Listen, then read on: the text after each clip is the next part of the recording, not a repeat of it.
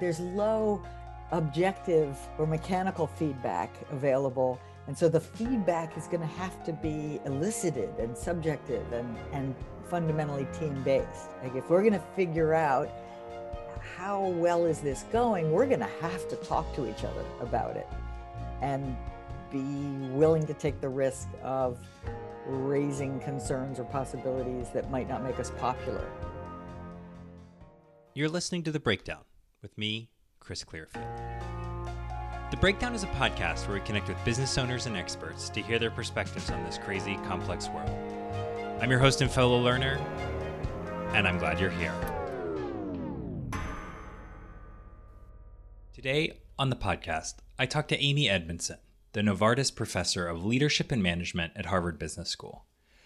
You may know Amy's name and her incredible work. Amy is the researcher who developed the concept of psychological safety and is the author of the 2019 book, The Fearless Organization, Creating Psychological Safety in the Workplace for Learning, Innovation, and Growth. She does incredible work around building teams that value continuous learning and innovation, and I also feel really lucky to call her a friend. I really look up to Amy and her work. Like Charles Perrow, the researcher whose work Meltdown focused on, Amy is both a deep thinker and surprisingly undogmatic. Our conversations often feel a little like magic as we get to kind of pull threads from lots of different topics and weave together something that, if not wholly original, often makes me think back on it and reflect for days. In the episode, we talk about how organizations can work to develop cultures with psychological safety and how they can destroy it, often unknowingly. And we dig deeper into what psychological safety means in practice, especially in organizations that are engaged in knowledge work. We talk about seeking out and welcoming feedback to improve performance and the difficulty of measuring knowledge workers' efficiency and productivity. Talking with Amy was inspiring. She reminded me that how we show up at work really matters. Our ability to demonstrate humility, acknowledge our shortcomings, remain vulnerable, and ask questions not only contributes to our own personal growth, but it makes it much more likely that the work we do will actually be successful in the long run. Without further ado, please enjoy my conversation with Amy Edmondson. Before we jump into, your research and the podcast and questions, I'm just curious, how are you doing on a human level? Good. I'm getting a little worn out by the sameness of it. Yeah. On the one hand, I cannot believe how much interest, attention, activity, busyness. Since I last saw you, which is so funny because that was really right before the world shut down in a way. Totally. Not right before, but a couple months. And of course, the first reaction was this would just all, first of all, it would be short. And second of all, we just hunker down and maybe read books. And who knew, right? Who knew Right. that instead what would happen was there'd be, days where you're presenting in Germany in the morning, in Boston at noon, and China in the evening, because you can, which you never could before. But I'm beginning to appreciate the aspect of life that is just contextual cues, I think, are orienting, right? That if I am always in this chair and I'm always talking to someone, it's like it's hard to put it all. It doesn't have the same meaning as if remember that conversation at that lunch in London? That's different. I can see the busyness of the restaurant and all of that. So I'm a little sick of it, but also grateful. Well, and has this might be more like content, but have you just gotten busier because people are, first of all, your research, obviously people are becoming more aware of it. Yeah. I think it's a combination of things, right? But then people just need it now in some sense, right? Working exactly. remotely. People believe, and I'm not sure it's true, but people believe that psychological safety is more relevant than ever because of our remote working, right? But it's kind of funny because for me, it's always been more of a face-to-face phenomenon. Right. Okay. It's like it's very interpersonal. It's very interpersonal. Now I know we're interpersonal when we're on Zoom, but it it it's not obvious. It wouldn't have been obvious to me that this would suddenly seem more relevant to people because of our dispersion. Yes. Yeah. Well, let's get into it if we Okay, can. might as Can well. you say who you are and in 2 sentences summarize the field that you effectively invented? Oh yeah, on a good day maybe. So I'm Amy Edmondson. I'm a professor at Harvard Business School. I have been studying interpersonal dynamics in the workplace for more than 20 years. And I think I'm best known for the work on psychological safety, which is about the ability of people to speak up at work, simply put. Yeah. And we can talk about the research origin story, which is kind of fascinating in many ways. I'm curious, what we were just talking about this, but why do you think people are starting to become, there's not a crowd that I interact with that has not heard of psychological safety. People, that doesn't mean they necessarily kind of understand it or have connected with it, but what do you think about it is kind of like, why is it prevalent now? Why are people drawn to it at this moment? I could come at that question from different directions. And of course, one lens that's very obvious right now is the pandemic. And through the lens of the pandemic, I think we've never experienced so much change so quickly. We've never experienced so much disruption and upheaval and uncertainty and fear. And some of that fear is, of course, very rational and legitimate. Like, I don't want to get that virus. I don't want to get sick. I don't want my loved ones to get sick. And some of the fear is more irrational fear of the unknown, of what might happen. And so I think this disruption, this uncertainty, this anxiety has made people more aware than they ever were before of people's needs for some sense of security and connection. And simply put, psychological safety is about the absence of interpersonal fear, the more or less irrational fear. I'm afraid of what you might think of me if I make a mistake, or if I ask a question that you believe to be a dumb question, right? Then you might think less of me. And this is something so very fundamental in the human experience, and certainly has its roots in our evolutionary past, right? Where you could be kicked out of the tribe, right? If right, the others, interpersonal elders, threat was life threat. Interpersonal threat was life threat. And then the funny thing is, fast forward to the 21st century, and at some level, we still experience interpersonal threat as if it's life threat, even though it's rarely the case. I mean, almost never the case. And so we fail to do a good job distinguishing sort of healthy kinds of fear from unhealthy kinds of fear. And so we're inhibited. We're inhibited by the unhealthy kinds of fear in counterproductive ways. And so, okay, so this is a long-winded answer of, why is this work getting so much attention now? Because I think we're more vulnerable and more aware of our vulnerability, and maybe importantly, more aware of our colleagues' vulnerability. I mean, we and if you're a manager or a team leader of some kind, you might be more aware that your team might need extra input or extra support, or might have a hard time coming forward with some question or concern they have. And I think there's another, I think you can tell the story of psychological safety today as the story of knowledge work more broadly, where, people are shifting from the Taylorist sort of, we all, you can have perfect knowledge and you can optimize it, to this realization that's, there is no perfect knowledge, and you've got different bits of it scattered in different parts of your organization and team. Exactly right. So if you take the pandemic out of the conversation entirely, I think there would still be, and in fact, there still was before all of this started, enormous interest, attention, kind of, as you said, the term was spreading, the discussion was spreading.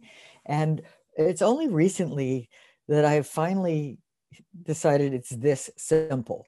And you just alluded to it. It's this simple. Once upon a time, not all that long ago, but certainly a generation ago, work-wise, much work was standardized, reasonably accomplished by individuals, and objectively accessible. Right? And think about how little of the work today is that. So instead, it's a lot of the work that has to get done today is terribly dependent on judgment. It's largely interdependent, not able to be done by individuals working alone. I get my stuff done, all is well, off it goes to you to do your thing. No, it has what Thompson called reciprocal coordination needs, right? We have to, reciprocal interdependence. We have to talk to each other in a more or less ongoing way for the work to get done as effectively as possible. And let's face it, it's subjectively assessed. I mean, it's very hard to know whether you just had a really terrific day of work. Did you perform well today or not? And you get even bigger, and you get to strategic tasks like, here's the market we're going to go into, here's a merger we're gonna make. Like, that is, I mean, that's the in Meltdown, we talked about the idea of the wicked environment, which is not our idea, but this environment that's very low feedback. And I think that's when you're in that environment, it's, you've got to kind of, if you're really aware and good at it, you're trying to put together a kind of mosaic of feedback from the people around you. And if they're not willing to speak up, then you're going to think everything is okay. That's going to be your tendency. People are going to agree with you. Right. And when you say low feedback, there's low objective or mechanical feedback available. And so the feedback is going to have to be elicited and subjective and fundamentally team-based. Like, if we're going to figure out how well is this going, we're going to have to talk to each other about it and be willing to take the risk of raising concerns or possibilities that might not make us popular. Right? So it's when you're in an objectively low feedback environment, then you need to have feedback as much more of a team sport. Yes. Where did you get those three criteria about the kind of nature of work? I'm curious. I've just been thinking about it a lot, right? So, I mean, I have a photograph in a slide that I like to show recently, which is of the Model T assembly line, right? And it evoked that, like, what's special about that work, which of course took a long time for human beings to figure out how to make work look like that. Yes. Break it down so that people were interchangeable, so that tasks again could be done by individuals in a standardized manner, in an objectively assessed way. That's what early management was all about too, was just making sure that you did it the way you were supposed to do it. And just thinking about how far from those conditions most of the work that people do today is, just led me to think that the contrast would be helpful in helping people understand why is it that, like it or not, you are vulnerable when you don't know what people are thinking, when you're not getting their ideas, because I think sometimes people think of it too simplistically, like it's going to be, well, there's this off chance that someone's going to come up with the next post-it note or something like that. But it's kind of remote, and by and large, I can still manage through fear and no harm is lost. But it's so in other words, I was trying to answer the question of, under what conditions can you manage through fear and have no loss of performance? And I realized there is fortunately an answer to that question.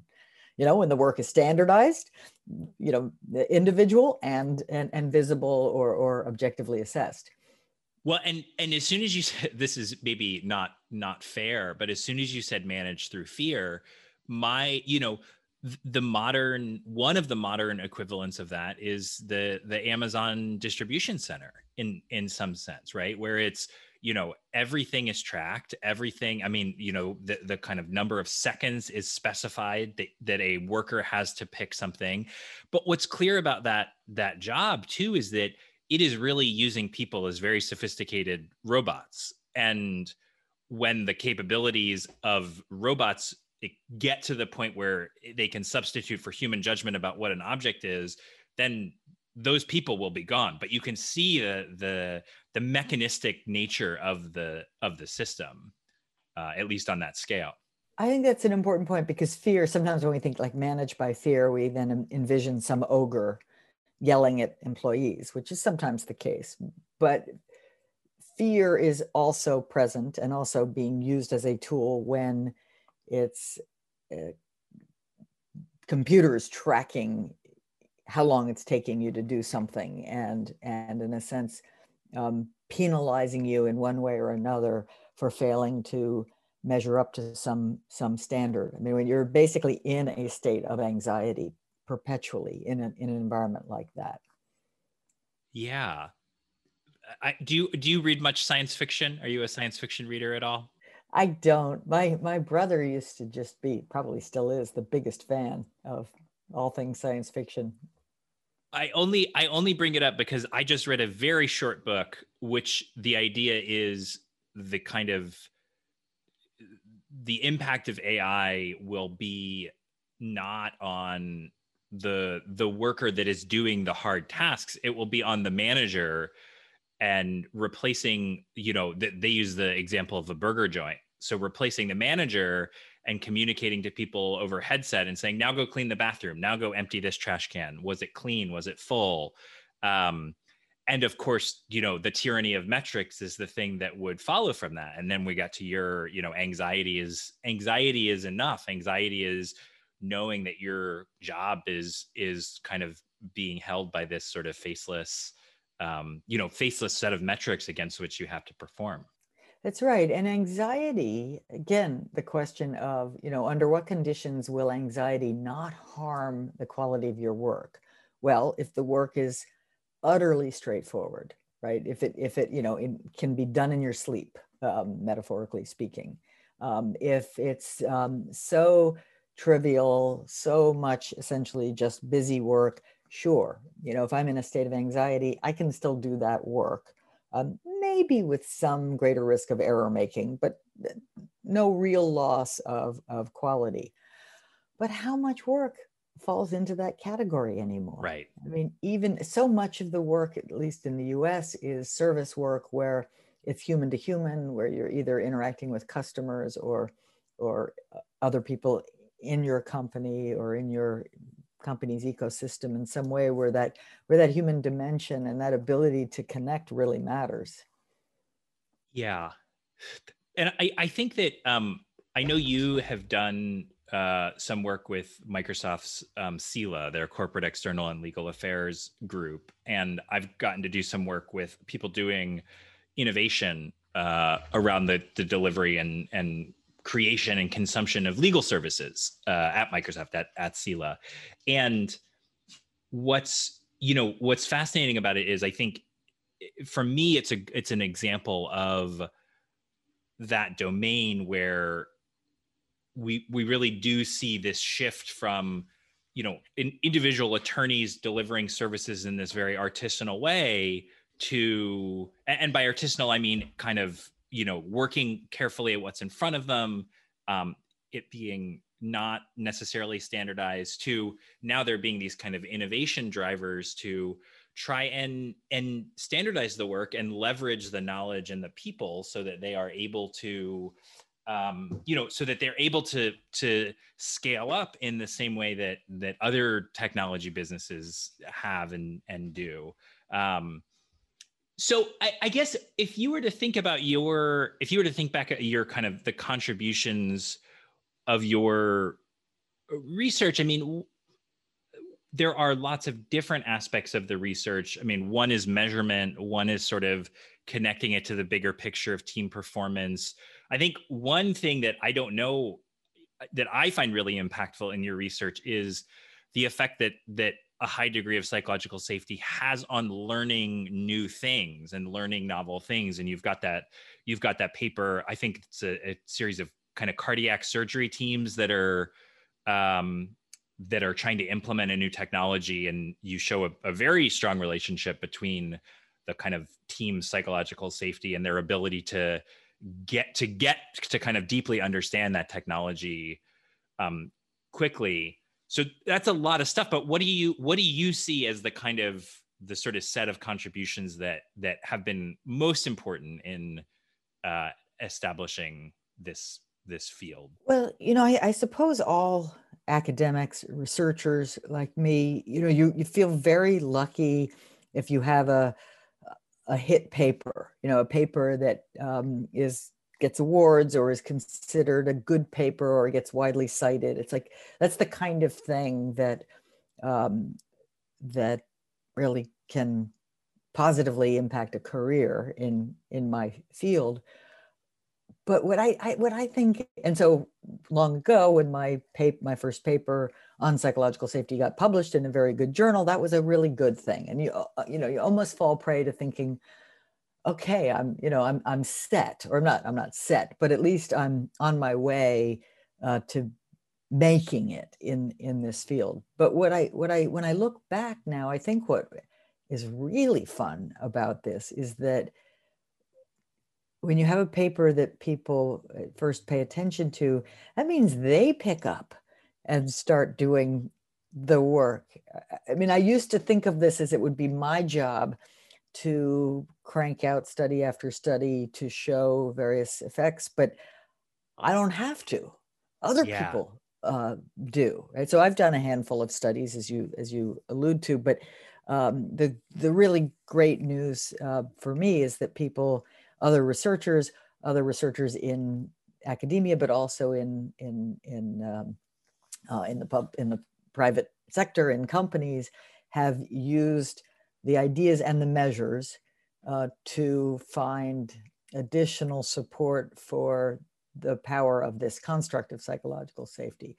So I have to say, it really broke through, I think, because of Google. I don't mean Googling things, but I mean that Google had a very thoughtful and very well publicized study called the Aristotle Project, where the question was, what factors distinguish between high and low performing teams? And the answer ultimately was psychological safety was the most important factor, the factor that explained the most variance in performance across these teams, 180 or so in a study at Google. So that got people's attention, and certainly people who wouldn't be reading Administrative Science Quarterly or things like that, they saw the New York Times coverage of that story, or they saw it on the internet somewhere, and so that led to a kind of dual credibility. It had the academic credibility, but then it also had the practice credibility that I think contributed to the dramatic growth in interest in this phenomenon. Right. And I think penetrated a whole new set of, in some sense, the set of people who were at the center of the new way of working that we described, right? So technology people who could see themselves in Google, who did measure outcome. Google did measure a dependent variable, but that's beyond, most even sophisticated tech companies are not able to kind of measure that dependency in that way. Right. Because I think, by the way, just on this topic of measuring outcomes or measuring performance in particular, it's incredibly tricky to think about what's the right time frame. Right. It's crazy in a way. I often, when I read stats like, oh, people have been more productive or less productive or anything like that, working from home or not work, I can't get my arms around it at all. I think it's bunk. How do you measure productivity, A, of knowledge work in particular, but B, so much of what people do at work doesn't show up in say the bottom line for months or years, depending on the industry, right? If I'm in pharmaceutical, it's a decade before you can really see, at least most of the time. So when we sort of say we're skillfully measuring performance or productivity, there's a leap of faith in there. I know there are things we can measure that make some sense to measure, but we should not fool ourselves into thinking we've really cracked that code. Yes. And you know, that's back to that wicked environment. That's back to the nature of knowledge work these days. I'm curious if, you know, one of the questions that I often sit with psychological safety is I'm on the very practical end of this, you know, so I'm working with managers, I'm working with teams, and one of the questions that I often find myself kind of approaching this work with is, well, okay, what are the interventions that are possible?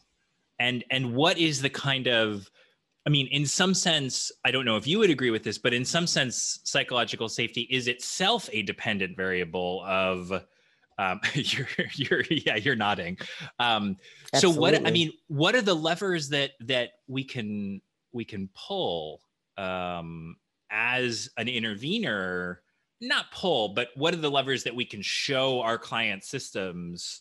Isn't it funny how mechanical our language is too? And because it's the language such a beautiful observation. It's the language of management. I mean, we've had it for about 100 years, and it's like we want to pull levers and we want to, measure output, and it's all perfectly suited for management and organizations as machines rather than as organisms.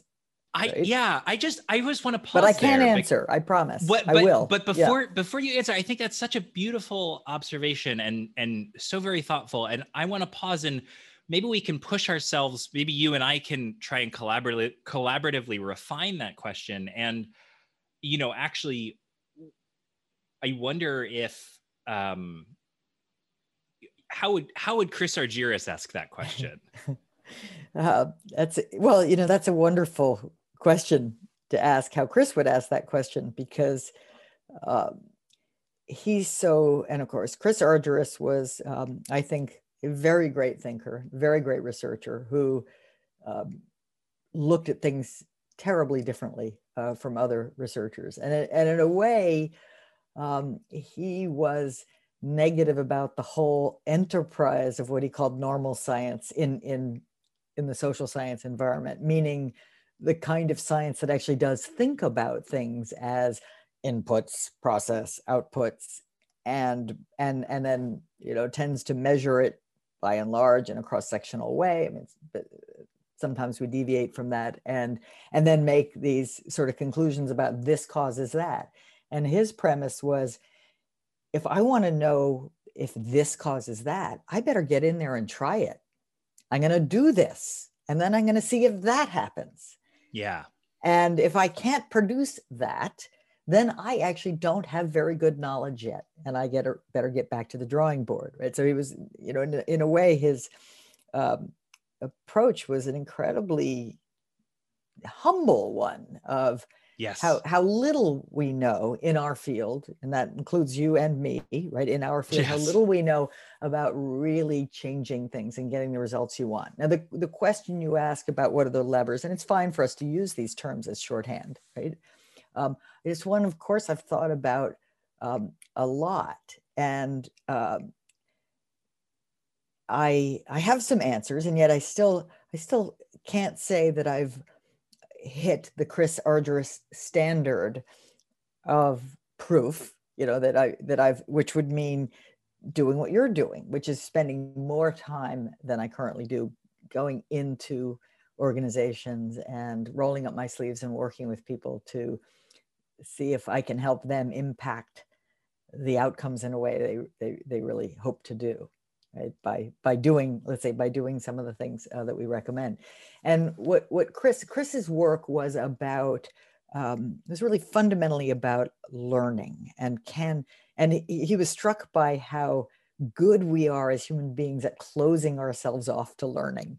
that, at being blind to the ways in which we're missing something, and blind to the ways in which certain things are in fact our fault, right? We tend to attribute the things that go wrong to other people's shortcomings spontaneously. We do that.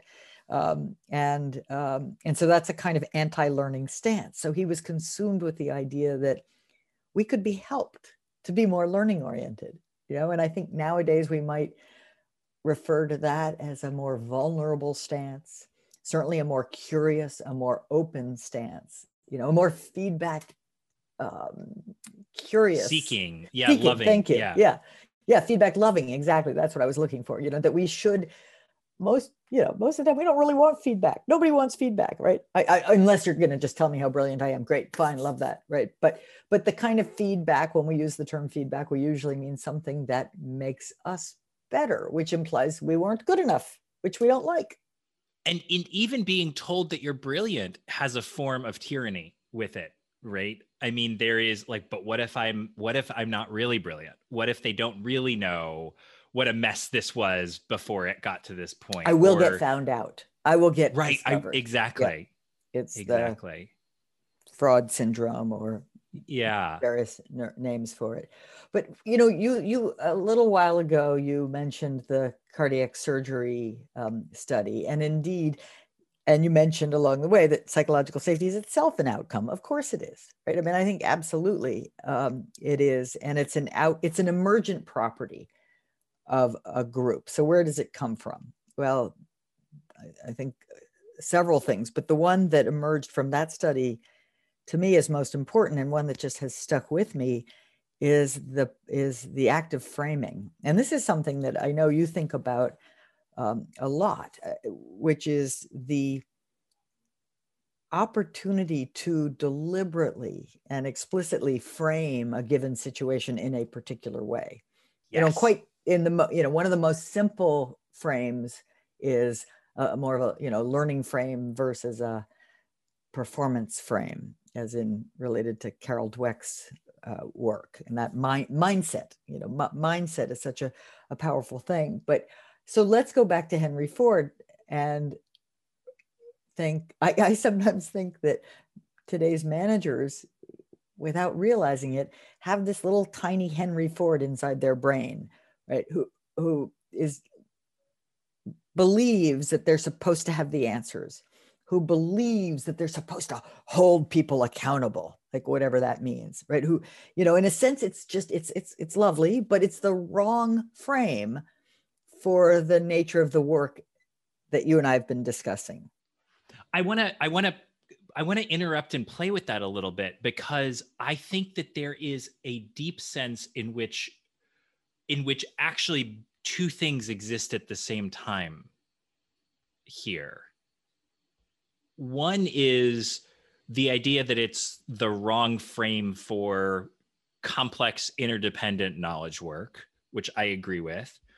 But the other is that, functionally speaking, these managers have spent their careers being rewarded for knowing the answer in most cases. So right, there is a way in which that stance of knowing is adaptive to the career path of many managers.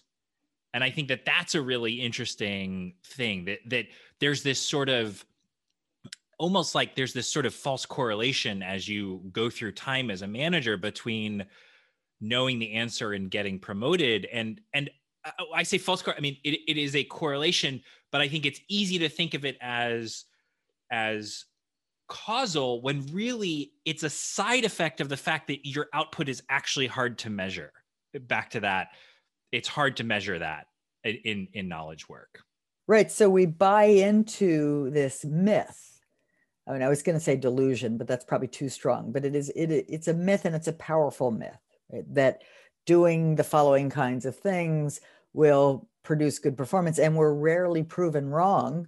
We're rarely surprised. So we reinforce the myth that these kinds of management behaviors are the kind that are actually getting those results, rather than sort of stepping back and say, well, what else, what's in fact causally related to those results? Well, it's an ingenuity, kindness, connecting, luck, happening to pay attention to what some customer said about a shortcoming, an unmet user need, and figuring out, going about solving it. Oh, your engineering training, maybe that came in handy, right?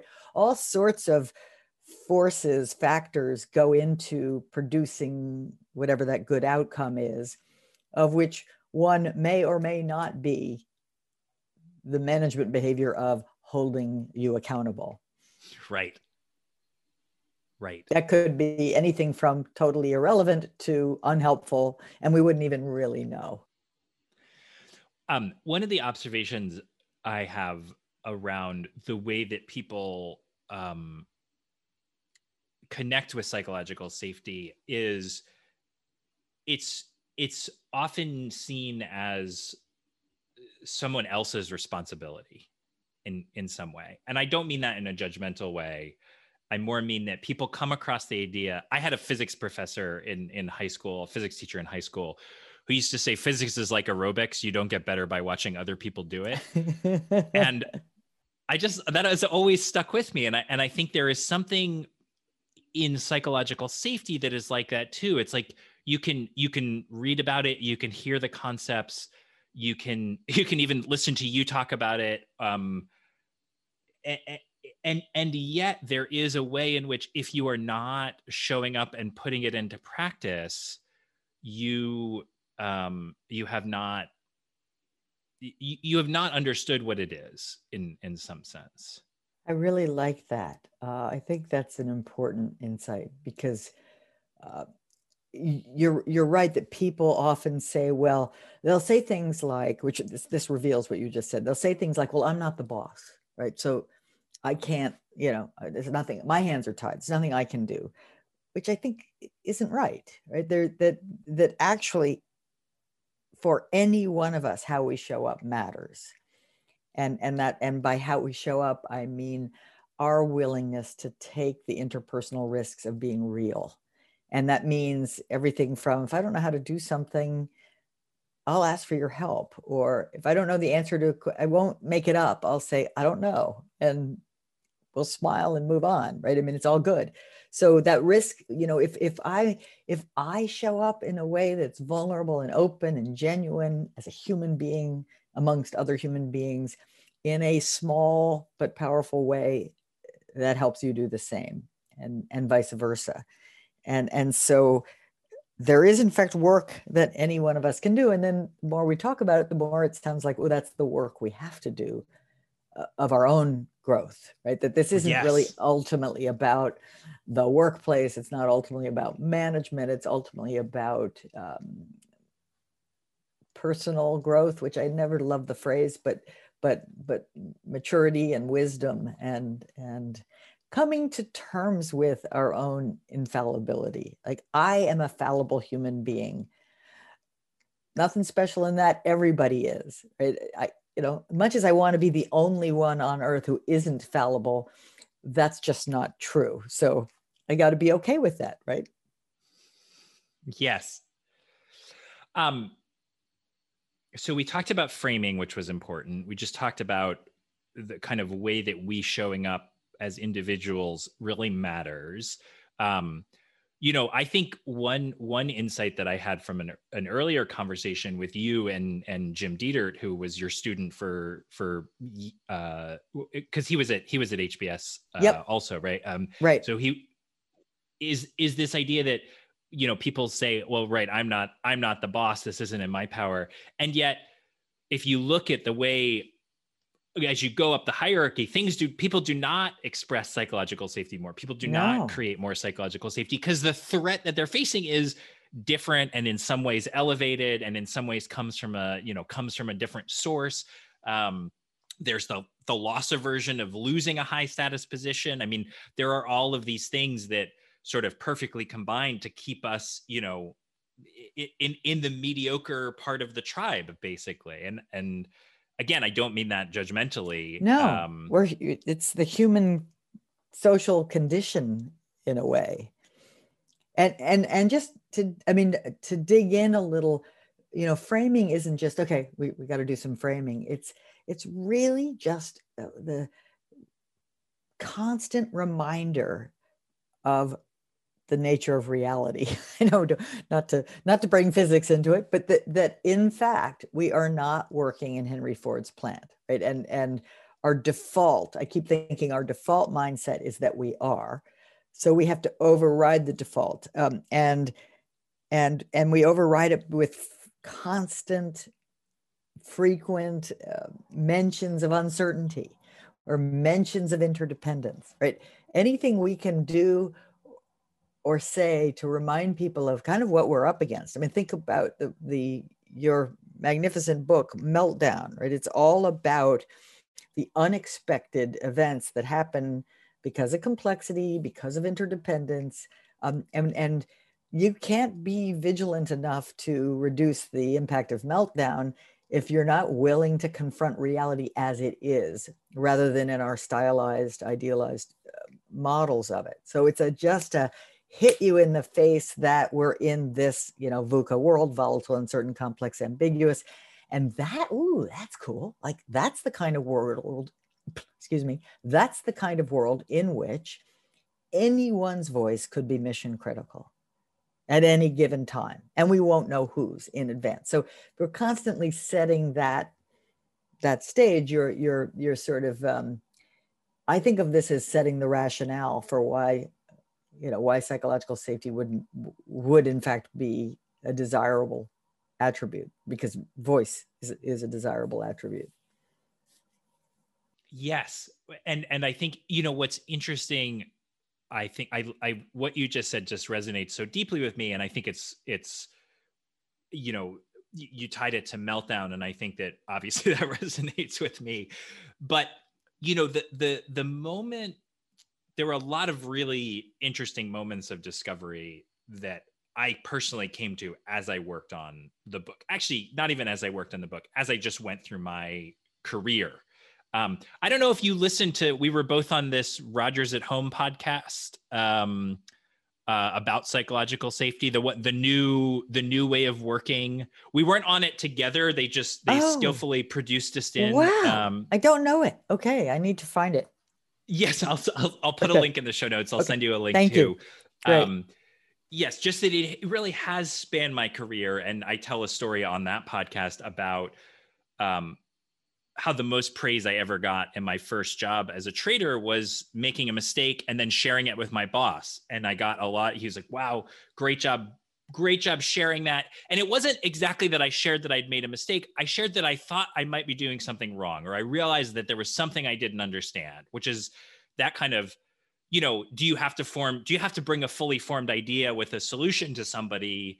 And if you don't, boy, is that a much better kind of substrate for creative problem solving and for the information from the lowest person in the hierarchy. But in 2010, when Deepwater Horizon exploded, I just remember having this very distinct thought that it's like, wow, a petroleum, an oil engineer could have been the greatest environmentalist of the last 50 years, or whatever the right time frame is. Right. Had there been an engineering manager who created a psychologically safe environment. Absolutely. Right. Like, imagine the harm that could have been prevented. It's massive. Yeah. And yeah, I know the case well, both from your book, but also from Mike Roberto's very detailed case study. Yeah. And other sources, but it's just heartbreaking, because it does come, there's lots of technical complexity here, but it really does come down to the human organization aspect. Yeah. And all of the incentives that were, again, I don't want to mechanize it, but the kind of, that's, I think that if we go back to this, it's like aerobics. It's like you've got to be, I don't even know if the right word is vigilant, but as a manager, as anyone, you've got to show up and just, continually respond with curiosity and openness and vulnerability. And I've heard stories of and worked in organizations that have whole, psychological safeties are a big thing. I'm sure you've been at some of them. And then you go from that to somebody having a meeting and, the boss chiming in and saying, well, that's not going to work.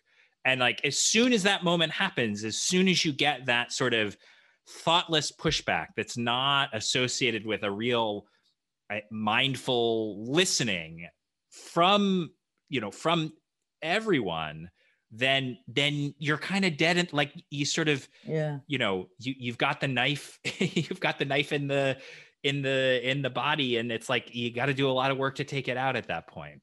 It's true. And it's, I can't tell you how many situations I've been in where, again, this is the flavor of the month or maybe longer, but it's, there is here's the rub. It's a genuine blindness. I mean, when that manager responds in that way, or when people in some meeting tell you later that they didn't correct a manager who made a really, a big error in what he was claiming, but they didn't feel they could sort of say so.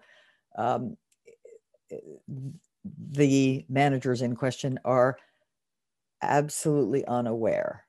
Yeah. In those moments, right? This isn't about, okay, well, I know people have things to say and I'm just going to try to suppress them. So no, of course not, right? I mean, I think most people think of themselves as, I have an open door policy, right? And they're unaware of the fact that the door is only opening in one direction. And it's a genuine blind spot, which then takes us back to personal, self-awareness, sort of humility, whatever, the various attributes that lead us to be more aware of the possibility that we're missing something, right? It's like, yep, I have valid data and an important point of view, and I may be missing something. Oh no, I am certainly missing something, right? Yes. And if I could live my life that way, where I really believe it, I really know I must be missing something, well, then selfishly, I'd be asking more questions, right? I'd be because I want to know, right? I don't want to be someone missing something. That's not a very attractive stance. So, it's all in the blindness. And I think we still have a lot to learn about how do you help human beings overcome their blindness.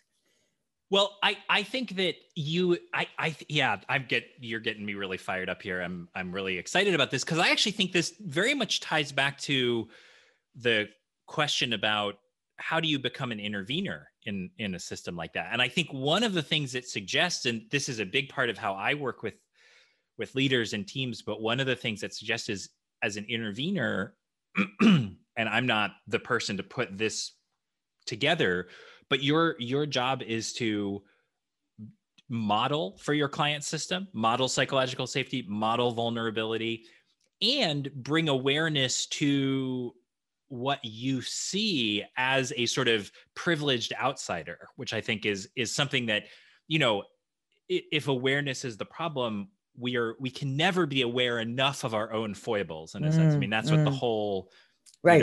That's what the whole behavioral economics research has shown us. But having a privileged outsider in the room with the right conditions to say, Joe, I don't know if you noticed this, but you really shut down that conversation. Or, I'm wondering if we could just hear a little bit more from Lisa around that idea. And I think that those shifts of awareness can be so subtle and yet have such an impact. Yeah.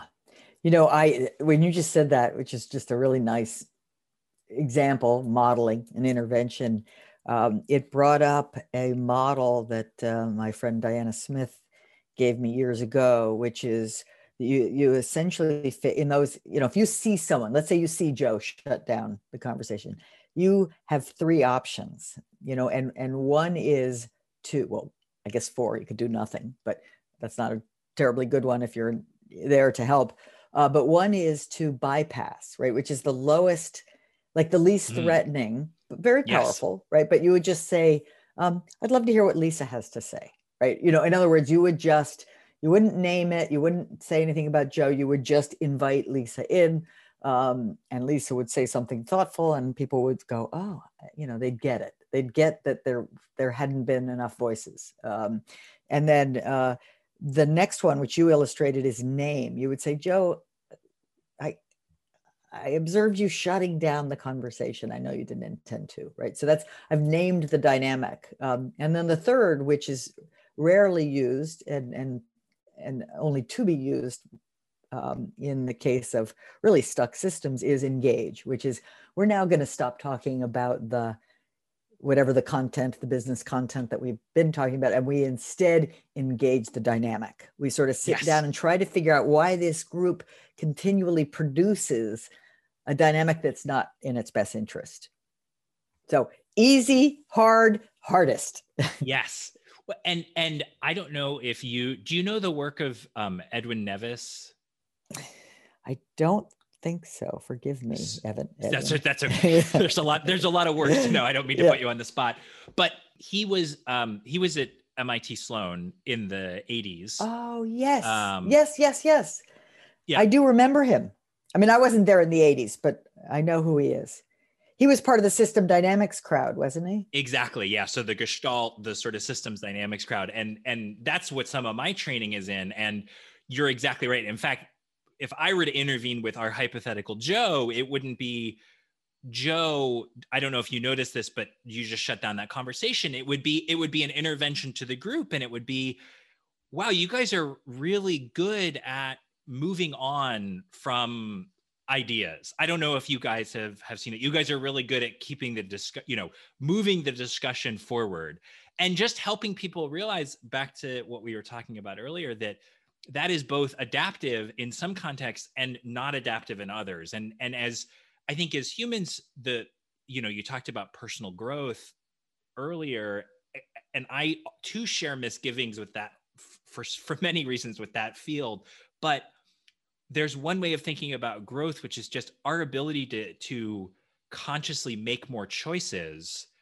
And that in a sense is part of what I think that we want to be able to do as individuals and as groups, as teams. I think that is itself a good way of framing what it means to grow and come together.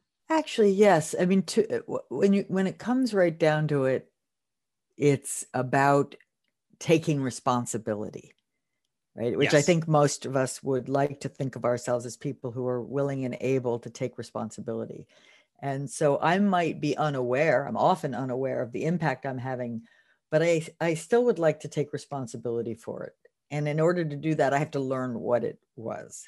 And that's me talking as an individual, but as a group, the same logic applies. Like the group can take a sense of responsibility for its effectiveness, for improving its habitual routines that get it off kilter or make it fail to dig in deeply to some really tough issue or whatever. For its learning. The group can take responsibility for its learning. Right. Because it wants to be the best possible performing unit over time that it can be, that it's willing to do the hard work that would require. Yes. I guess I'll throw something out there and then see where that takes us. But one of the things, I was in a conference room at a very big company who's generally known for trying to be open and have a learning stance. And I remember looking up and they had their core values on the wall. I mean, it was like I was in a stereotype basically. And one of their core values was, something like as coworkers or whatever, we speak up and share things that don't seem right to us. And I looked at it, and of course I was thinking about your research, and this was the subject of my discussion with this group. And I sort of said, you guys kind of have this backwards. I mean, the real, in some sense, the real challenge is not to tell somebody they need to speak up, but to tell others that they need to listen, to tell managers that they need to listen. And so I'm can you talk about that a little bit? Absolutely. I mean, I'm glad you asked because it allows me to say something that I've been also thinking about, which is, so I'll say it first, which is um, the term psychological safety is terrible, right? I mean, I did myself and the field a disservice by calling it that, right? Because it just sounds, I like it or not, it just ends up sounding soft or nice or comfortable or what have you. It's, it sounds like security. It's not that, right? So it's, a better way to talk about it would be felt permission for candor, right? That I believe, in a way, the way I do right now here with you, that I can be candid and I can get it wrong, and that's okay too. All of that, right? And I can. So, wait, where was I going? What was the question? It was about listening. Listening, yes, right. So, right. So, because what's really at stake here is the sharing and using of knowledge, of observations, of ideas, right? All of that's what's at risk. So it is quite wrong-headed to think of this as only asking people to speak up. I mean, people will not speak up after a while or even at all if they believe no one's listening. So I heard a webinar from a leader at U.S. Bank saying we're because of this dynamic we're talking about, we want to build a listen up culture. We started thinking we had to have a speak up culture, but I realized that it's got to be a listen up culture. I think her name was Katie Lawler, and it's a very powerful insight. I mean, of course, it's you have to have both, but it may be that listening is where we are more at risk. I mean, and more, less skilled. Like all of us might need to learn to be better at listening, because lots of people make lots of noise at lots of different times, but maybe it isn't really the right noise. And if we were better listeners, or even listening to the silence and saying, I suspect there's more to it than that, and digging in, we'd get farther. And I think that, back to your mental model of the little Henry Ford in the manager head, there is a way in which that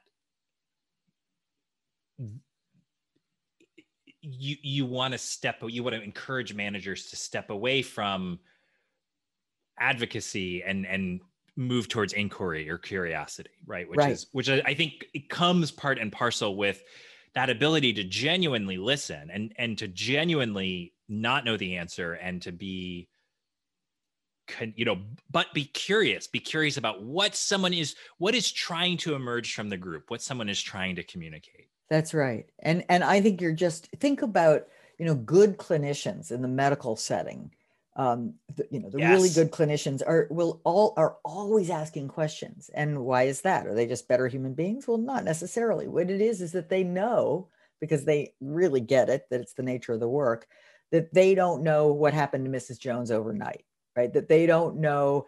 And the more data they can get about the patient's conditions and symptoms, the better able they are to make the correct diagnosis, which they dearly want to do, and then make the correct recommendation for treatment. So there's a kind of spontaneous reliance on inquiry before advocacy that just absolutely comes in the territory. And I think that's because they've always known patients keep changing. All patients are different. They keep changing every day. So, yes. I don't know. But why is it then you go into, companies and people don't have that same clinical spirit? Because the reality is it's the same. Things keep changing every day. The customers, the employees, the technologies. So we ought to be showing up in the morning. Here's my inquiry. Right? Here's what I need to know to be better today, or to make a difference today in the team's work. Well, and it is interesting because I think that, back to this idea of what's adaptive, doing work is also adaptive. So you've got to write the memo, you've got to, roll out the strategy, you've got to do the thing, but I think that the challenge is the balance, that people are often on the wrong side of that balance. Yeah, and it's not, yeah, this isn't about not doing things, because more often than not, you have to act to get the feedback, right? You have to act to learn. You have to act to figure out what happens. You have to ask the customer what they think. You have to test the little, design that you were thinking of. So it's just that so much of the work we do is language, that a lot of times acting is talking. Yes, that's right. That's that is the nature of knowledge work, right? When you it's the precursor for the transformation in the world in some sense. And whether that transformation is we're now selling products in a new market, or we've got a new algorithm, or we're selling Or new ads in a new way. service that's now we train employees in how to deliver that service. So some things are products, some things are services. Very few things are just words, like a play or a psychiatrist, maybe, where the whole work is done only through talking. But there's always a spectrum, from just pure language to a little bit of language in the beginning, and then material comes out after that. Yeah. What about parenting? What about it? How do you think about psychological safety in the context of parenting, if at all? Well, I think it's very similar. I mean, I think parenting, maybe this will sound wrong, but I think it's very similar to managing, and because it is, as a parent, you want very much to manage the dual responsibilities of accountability and psychological safety, or accountability and a learning environment. I mean, you want your I was going to say students, you want your children to feel able to be honest with you. God knows you want that, and speak up, but you don't want to create an anything goes environment. Everything I just said is absolutely true for the workplace too, right? So they may not leave those dishes in the sink, right? They may not just opt out of homework. I mean, there are certain things that are going to be pretty inflexible, standards for which you're helping them learn to take accountability, take responsibility for excellence in whatever domain that is. But you're also creating a safe space where they can take risks and make mistakes and, learn as much as they can without hurting themselves. Yeah, or without hurting themselves too badly, right? I mean, I think about yeah. We all, I mean, emotional harm, we're getting it a lot. You just don't want losing limbs and things. Yeah, you don't want losing. You don't want you don't want the irreversible kinds of harm in general. Or as I talk with my, as best you can. As best you can, yeah. I was on a hike with my 8-year-old, who was probably 6 at the time, and he was sort of jumping on some rocks near the edge, and I said, hey, right, exactly. So first I freaked out, and then I was like, okay, risk taking is good, reminding myself. But then it was like, I think the message I gave him, which I've continued to deliver, is like, you always want to be at least 2 mistakes away from a big problem, right? Like, yeah. That's good. Set, a fine, buffer. that's one mistake. Yeah. You want a buffer, exactly. Right. In my language, you want a buffer. Yeah. But I find using the language of tight coupling with my 8-year-old isn't as good. I'm curious, so you've spent your whole adult career at Harvard Business School, right? Most of it. I mean, I guess I think of myself as an adult for the 10 years before I went there, right? So I graduated from college, and then I worked initially in engineering, and then in sort of a hodgepodge of writing a book and teaching. Okay. And then in consulting, and then I went to the PhD program. I want to support that you were an adult before Harvard Business School as well. So I thank you for long ago now, for sure. I'm curious how, if you turn your lens of psychological safety kind of inward to HBS, I'm curious what your experience there was like. HBS is a really good illustration of one aspect of the psychological safety phenomenon that we haven't talked about, which is that Heterogeneity. heterogeneity. Exactly. It is always local, right? It means if you are in, name a company, it's going to be, let's say Google, right? Because we talked about Google before, and they studied 180 teams, and guess what? There was variance, right? So this is not a corporate culture phenomenon. And it's not, HBS doesn't have or not have psychological safety. Different teaching groups have or don't have psychological safety. Different departments or units, as we call them, have higher and lower psychological safety. So I can really only speak from direct experience about my unit, which, despite being an organizational behavior scholar, I have always been, last 24 years, in the technology and operations management unit at HBS, which is a kind of funny place to be, but it's been good for me because I've learned so much about other things by being there and teaching some of that material. But that unit has been just remarkably psychologically safe, I think, for me and others, right? That there's just a irrepressible spirit of curiosity and support. I mean, I remember realizing fairly early on that everybody there wanted me to succeed, right? It's like, wow, like everybody, peers, those way ahead of me, that there wasn't a kind of look to your right, look to your left, one of you won't be here next year. There was a kind of, what can I do to help, right? It was just infectious. And the curiosity they had about how work really gets done, and how maybe what I knew, if I knew something about human beings, how that might impact their knowledge of the factory or of the innovation lab, that maybe that could be helpful to them, and vice versa. So it was always, thankfully, because I don't think I would have lasted long in an environment that wasn't as curious and supportive as my group was. But it was almost an ideal environment for learning, but striving. Like there's just a way in which I wanted to not let them down. Like I wanted to do really good work, which I wanted to do anyway, but it was, they believe in me. I guess I can do it, and I guess I better do it. Yeah. You're accountable to their expectations in the best way possible. Right. And I think that's a great thing in any workplace. Like if you really don't want to let your colleagues down, that you sort of, all of us are, we'd probably rather sit at home with our feet up eating ice cream if, we had our druthers. But you don't want to let yourself down, but you also don't want to let each other down and the customer down, and however you frame it. Right. Yeah.